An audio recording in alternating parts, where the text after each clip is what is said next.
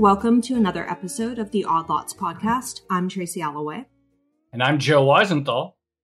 So, Joe, we like to talk about money on this podcast, don't we?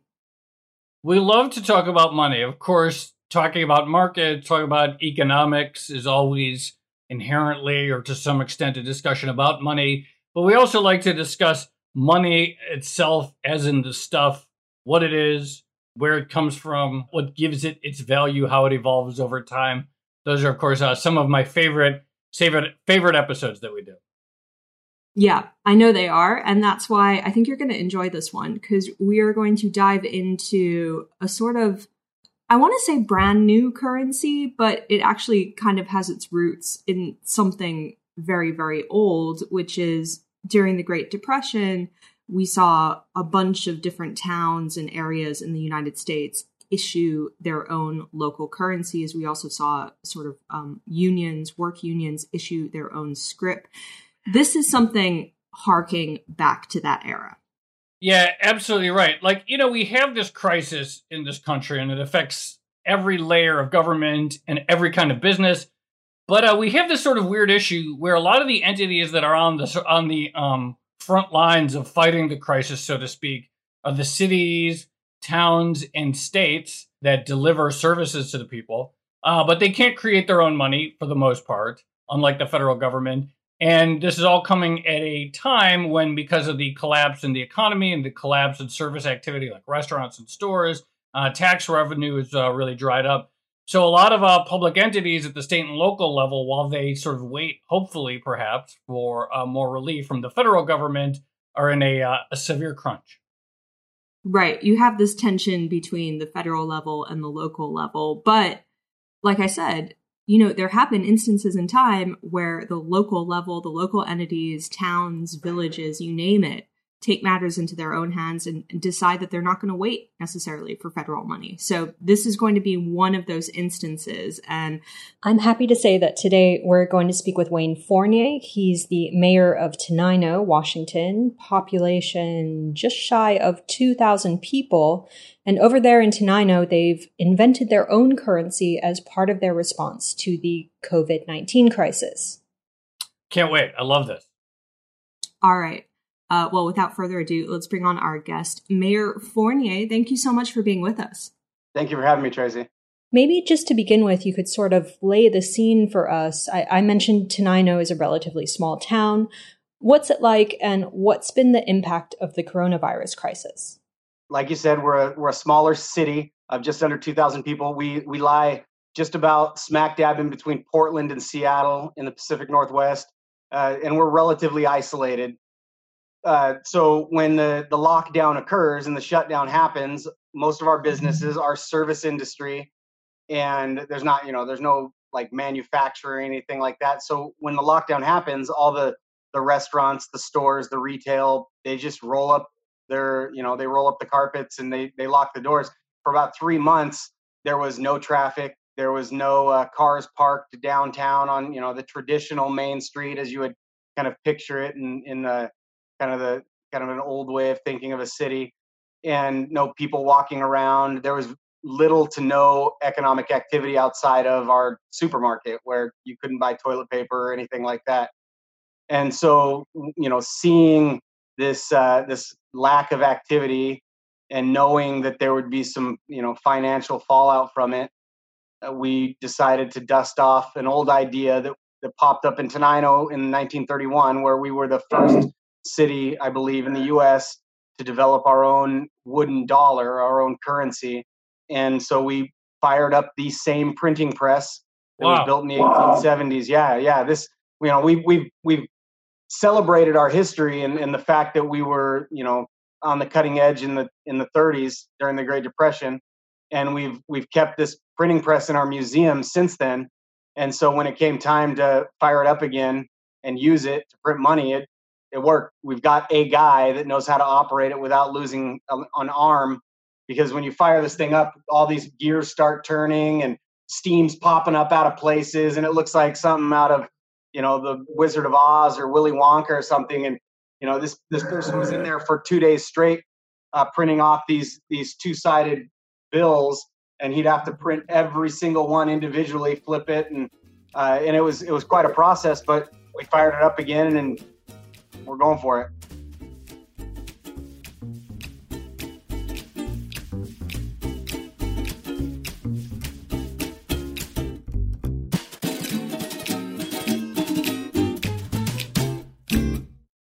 So, Wayne, I love that. I didn't even realize that. I love that you have the old printing press for the currency. I want to talk about that in a little bit. Very cool, huh? But before we do go further down that road, I just want to back up for a second and just talk about the sort of Tenino's municipal finance. What is your operating budget? Where does the money typically come from? What do you spend it on? Like in normal times, like the year 2019, what do the finances of Tenino look like? We have about a $5 million budget. Most of that is wrapped up, that's tiny. And most of that is wrapped up in a wastewater treatment plant operation. So our water and sewer utilities, we've got, we built a state-of-the-art wastewater treatment plant in like 2009. And so most of our budget is wrapped up in the debt service of that. So then about half of that it goes towards operations. We have a police department, we have public works, we have city hall where we do all the administrative tasks. There's not a lot of money to go around. We've been working really hard for the last couple of years because things have been going well to save up some money. So we've got a little bit of money sitting in reserves, kind of in an emergency fund, and that's what we've been able to tap into for this. Not that we only printed $10,000. So we printed 10,000 $25 bills. But for a city of 2,000 people, it's, if you were to multiply that by, a large city, it gets noteworthy quick, I feel. And it's a scalable thing. We as a city, for a lot of things, we're just like a little laboratory. Right. And we have the ability to try interesting, crazy things, see if they work. It would be wild for the city of New York to start printing its own money. But Tenino, let's give it a shot, So real quickly, you mentioned the $5 million budget, but we're on the revenue side, what is the standard source of that? Property taxes. Oh, okay. Yeah, so we don't have a lot of commercial or manufacturing bringing in, tax revenue. Primarily, it's property taxes, and we're a bedroom community. What have you seen in terms of a response from either the sort of state government or the federal government? Did you get any emergency help for the coronavirus crisis from those two layers of government? There's a little bit of money that came in from the CARES Act, $60,000 here, a little bit there. And then we have to find ways to use it. We have, literally, I think about 12 to 13 employees. And so our city hall has 3 people in it. And they are tasked with, doing the routine things. When something like some federal funds become available, typically we don't have the staffing and the ability to apply, compete, go through the bureaucracy of, getting the little bit of table scraps that are available to us. So most of the time, federal funds, we don't even apply for, because all the rules make it not even worth us putting in the effort. That's interesting. See, I don't know anything about that, but like, what is the sort of process? Like, I guess if you were bigger and had more staff at the city hall, you could theoretically aim to get some of that money. But okay, something like the CARES Act passes and they make some money available for towns and cities and states. How does that work? Or you said you got $60,000. Like, how do you go about getting that? Or how do the bigger towns go about getting that? It depends on where it comes from. Like there are systems like community development block grants, right? Mm-hmm. So we are an entitlement county. So our county has done the work for us to make us eligible for CDBG funds. If we were not, we would have to go and compete with everybody else, and we'd have to have staff that were dedicated to administering those funds. We have staff that are dedicated already to absolutely everything. We don't have the ability to have, we don't have planning staff. We don't have grant writers. We don't have a finance department. Our finance department is like 60% of one person's job. And they're already tasked. And I'm not much help. I'm just a normal citizen that decided for some reason to be mayor. I'm a knuckle dragging firefighter in my day job, and then I put on a mayor hat every once in a while and try to figure things out on my own. I had to start by Googling what money was before I started printing it. Oh, that's the best. Yeah. Oh, it's fun. What did you find when you Googled what money was? What were some of the things that you found useful? Some of the original money was originally in ancient Sumeria, was traded clay beads, and it was backed by sheep in the communal pen, and like stuff like that is fascinating. And just what is money? It's just whatever the hell we want to put our trust in that is going to satisfy a debt between two people or two things.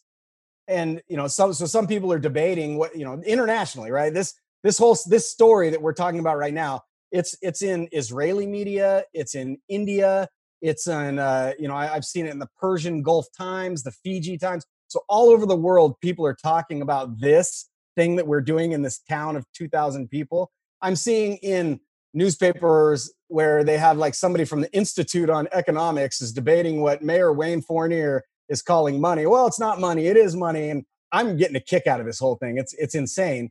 I don't know what money really is. I don't know if, Steve Mnuchin is going to call me someday and, say I'm going to go to federal prison. I hope for something like that. I mean, that would just make the story more interesting. I'm trying to think how to respond to that. Well, actually, you mentioned that you just decided to become mayor sort of one day.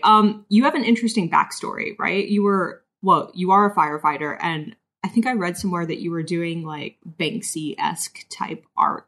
How did you get into local politics? So my grandpa was the police chief in the 70s here, and my dad was an assistant fire chief. So I kind of grew up in the city caring about things and being involved in things.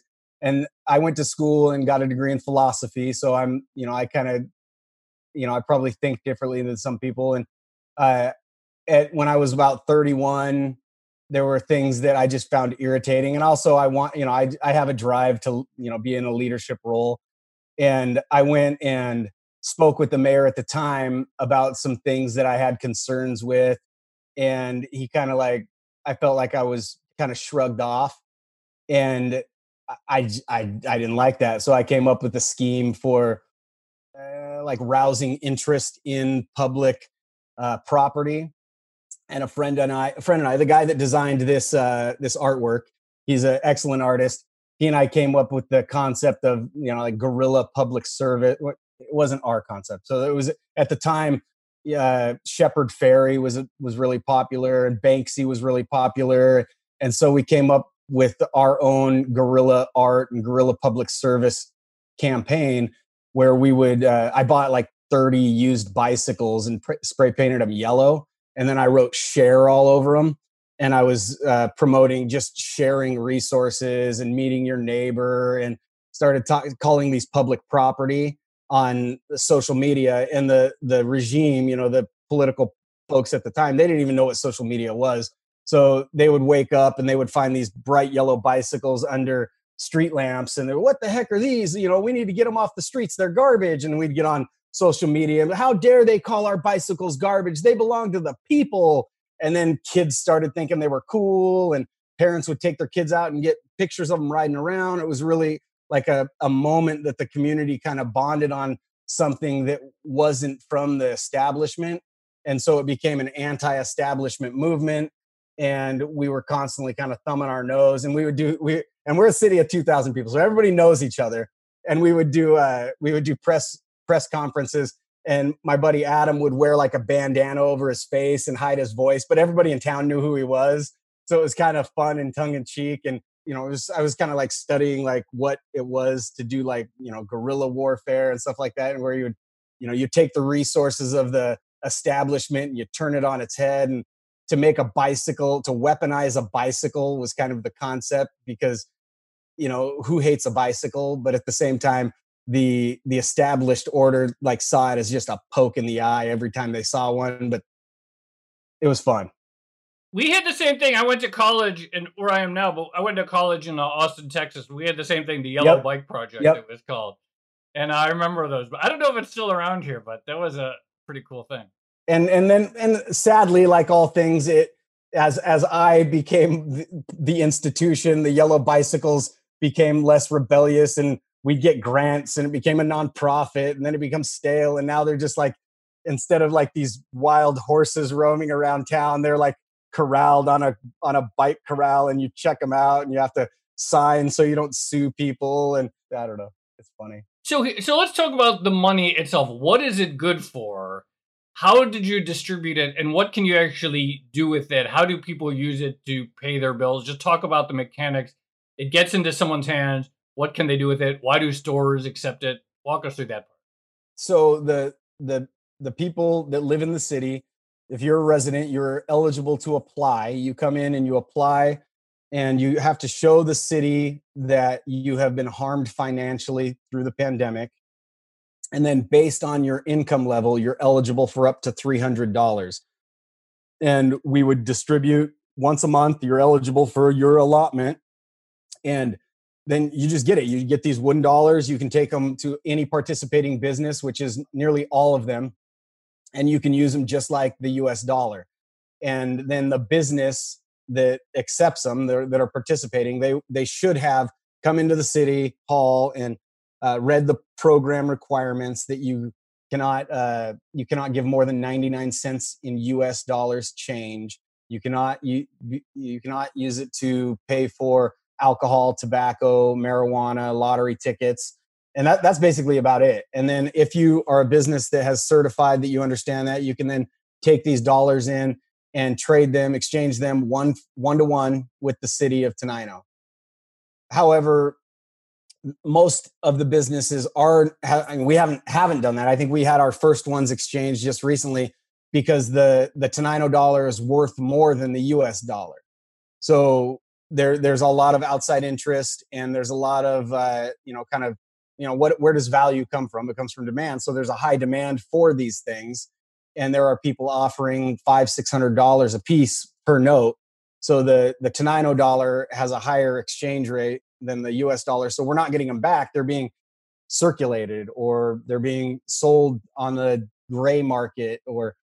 So then businesses are responding, and now they're offering twice as much in goods so you can get $50 in goods for the $25 US, the $25 Tenino dollar in some businesses here.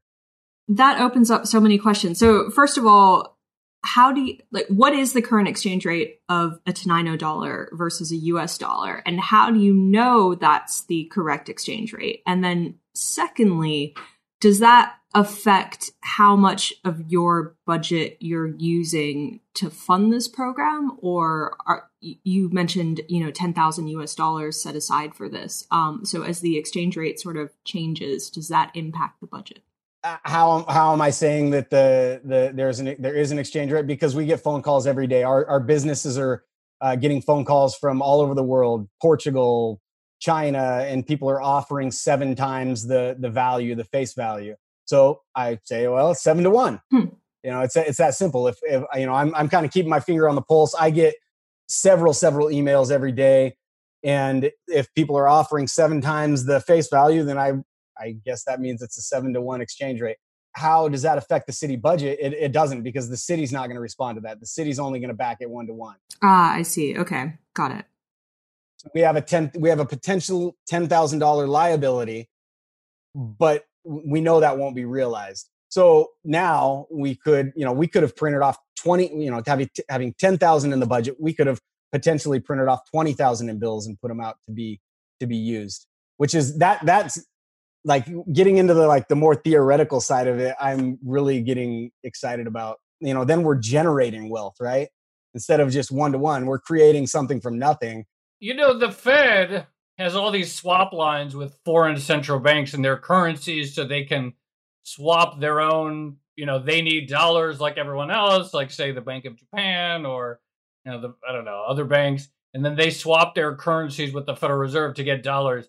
I take it, has the Federal Reserve ever reached out to you and offered to swap US dollars for Tenino dollars? Not yet. But this is crazy to me, and I'm going to pull it up real quick. Fox Business News ran an article earlier today, and the headline is in Fox Business News today, Tenino wooden money valued higher than the U.S. greenback. That's a great Fox Business headline. I know.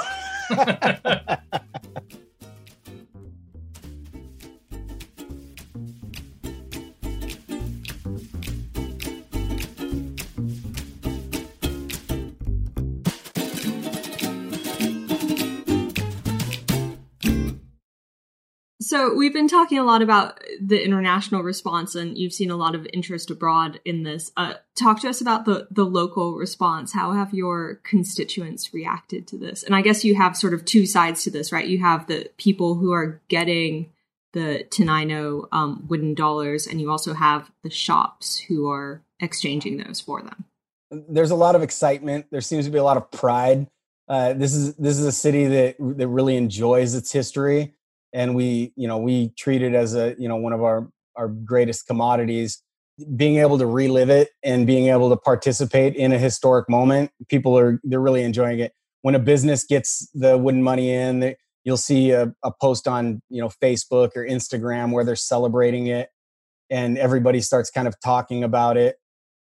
Outside of Tenino, there's been a lot of cities, smaller cities, that have contacted us asking us for our guidelines and our ordinances, and they're wanting to create their own local currency programs, a lot like ours.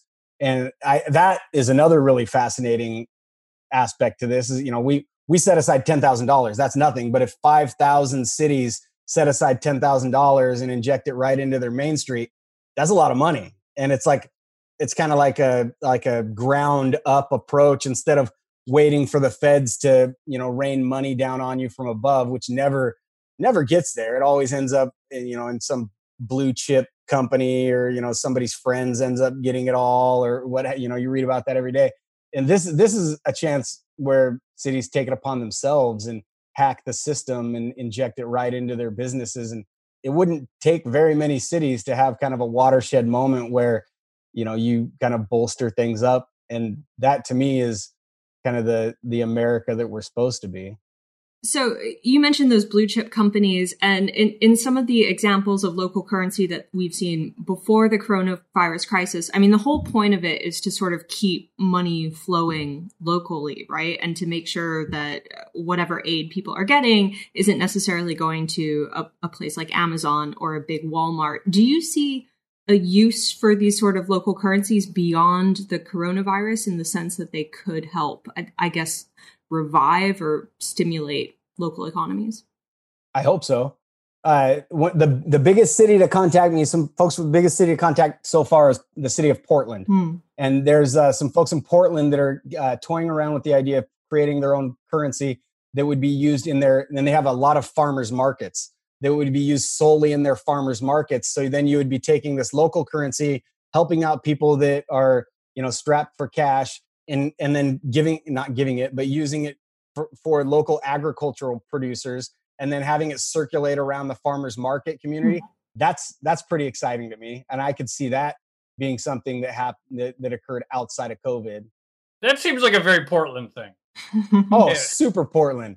I swear, though, before I forget, you really should get the Fed to set up a swap line with you, because they do it for other countries. I don't see why they shouldn't do it for cities. I'm gonna have to Google what that means. Yeah, I'll send you a link that talks about it exactly, because I think it's the next level. Anyway, here's another question: how many annoying crypto people have reached out to you trying to sell you their crypto solution to local currency? Oh yeah, there's somebody even designed a wooden chip crypto thing, and they're trying to, like, the new age Tenino wooden dollar. A PhD student from MIT got a hold of me trying to create, and I haven't really bid on any of it. And I like to throw it back at them that our wooden money is less hackable than theirs. Oh, well, that was actually, I was going to ask this question. So what do you do? Like, how do you prevent counterfeit? You got to see our machine.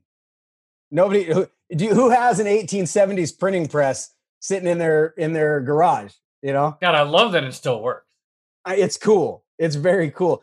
If you watch the Travel Channel's Mysteries at the Museum, they did a special on our museum and our printing press, and they show some of the operation. Oh, I'll have to check it out. I guess I'm wondering, how big do you see this going? So you have 10,000 set aside right now, but would you sort of grow the money supply and look to make it a bigger part of your respective economy? Or do you see it extending beyond the current crisis? What's the end goal here? So we started with 10,000. We've almost doubled that in donations. So people from all over the world have donated. We got like somebody from England that sent us $5,000 to help grow the fund. So it's gotten a little bigger, and we want to make sure that we have enough, in that fund to help people that are struggling through COVID. So that's our primary intent, is to help people through this. Beyond that, there's a lot of talk and there's a lot of interest. Our Chamber of Commerce is kicking around the idea if maybe they would take over the kind of the operation of it. But like right now, it works because it's fairly simple. And the city is acting as the treasury, and it's a very basic how we're doing it. If we get it to go beyond this, I would love to see that, and I'd love to see this kind of thing happen in other small communities throughout the country. But exactly how to make it work, still trying to figure that out. Currency aside, obviously the federal government about to begin debate in theory about this next round of aid. What should people in DC know right now about the economic and fiscal situation that small towns in the U.S. are facing? Small towns, and it's not just through COVID, but we have a hard time getting to the table and getting resources. Our roads and bridges are crumbling, and it's hard to unlock exactly how to get road money, to have the infrastructure we need to thrive and be competitive and be sustainable. It's really hard to figure that all out. So much of our resources and really everything in this country is just centralized, whether it's like mega culture, mega business. And I feel, and I think that this COVID thing has exposed that there's a lot of danger in that. If all your meat is being produced at some massive warehouse outside Stockton, California, and everybody gets sick there, all of a sudden there's no beef. With a lot of things, we need to decentralize for safety reasons and for and also for like cultural reasons. When everything is mass produced and you don't have like local flavor being developed like it used to be, you lose something in the human experience. I think that microculture, local culture, those kinds of things have been lost. And little efforts like this, if other communities can be inspired to take it upon themselves to take initiative and do crazy things, like our country was designed, to have little laboratories of democracy, then we're going to have a much more robust country. If you're just constantly waiting for the federal government to write you a check or, some authority to tell you can do something or what to do, that's boring. All right. Well, Mayor Fournier, it's been a fascinating discussion. We're definitely going to ask you to come back on like in a year's time or so to talk about how the monetary experiment went and whether or not the Fed did ever ask you to swap currencies. I'll be live from federal prison. Hopefully not, but that would make it more interesting. Oh, it would be legendary if that. Either you're going to be in prison or the Tenino dollar will be quoted on the Bloomberg terminal. So oh, man. It'll be one of those two outcomes, but either way, it'll be legendary, I'm sure. Or both.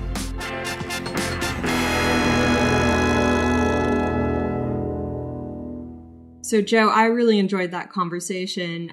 I mean, it's fascinating to get an insight into how a small town is doing in a really unusual time period. But Mayor Fournier sounds like a really interesting guy. Like, I love the guerrilla art program. I love that he was Googling what is money before he started this entire program. It sounds like he makes it sound like a fun job. Yeah, I know. You gotta like Mayor Wayne or Mayor Fournier. I don't know what he goes by. The locals probably call him Mayor Wayne. Should have found out. Yeah, Googling, like launching your own currency by starting by Googling what is money is like a pretty that's pretty awesome way to get going. Yeah. And I mean, we've had the the designer of the Berkshire's program on before, which is the local currency in Massachusetts. And there does seem to be an argument about creating sort of parallel local currencies in order to capture some money and sort of force it to stay local rather than let it leak out of the system to big corporations or other places that don't really need it. Yeah, it definitely, in theory, solves the leaks problem. But beyond that, like I said, why should the Fed be providing liquidity to all these other money printing entities, but not U.S. ones? Like, if more and more it's been done before, I think, in the past. I think there's I think Atlantic City once during the Depression had some sort of agreement with the government. So they should go for it. They should get Jay Powell on the phone. I mean, it is interesting because you do see people arguing that the Fed is taking on more of a sort of fiscal role than traditionally. Like, it is actually deciding where money can and can't be spent. So I guess in one sense, that would be a sort of new evolution of that role. Absolutely. Helping local communities exchange their local currencies into federal dollars. It'd be a huge stimulus program. Could you imagine? It would blow up. Yeah. That would really blow up. Okay.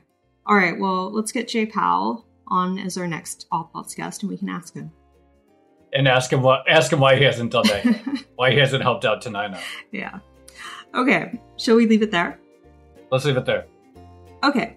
This has been another episode of the Odd Lots podcast. I'm Tracy Alloway. You can follow me on Twitter at Tracy Alloway. I'm Joe Weisenthal. You can follow me on Twitter at The Stalwart. And you should follow our producer on Twitter, Laura Carlson. She's at Laura M. Carlson. Follow the Bloomberg head of podcast, Francesca Levy, at Francesca Today. And check out all of our podcasts under the handle @podcast. Thanks for listening.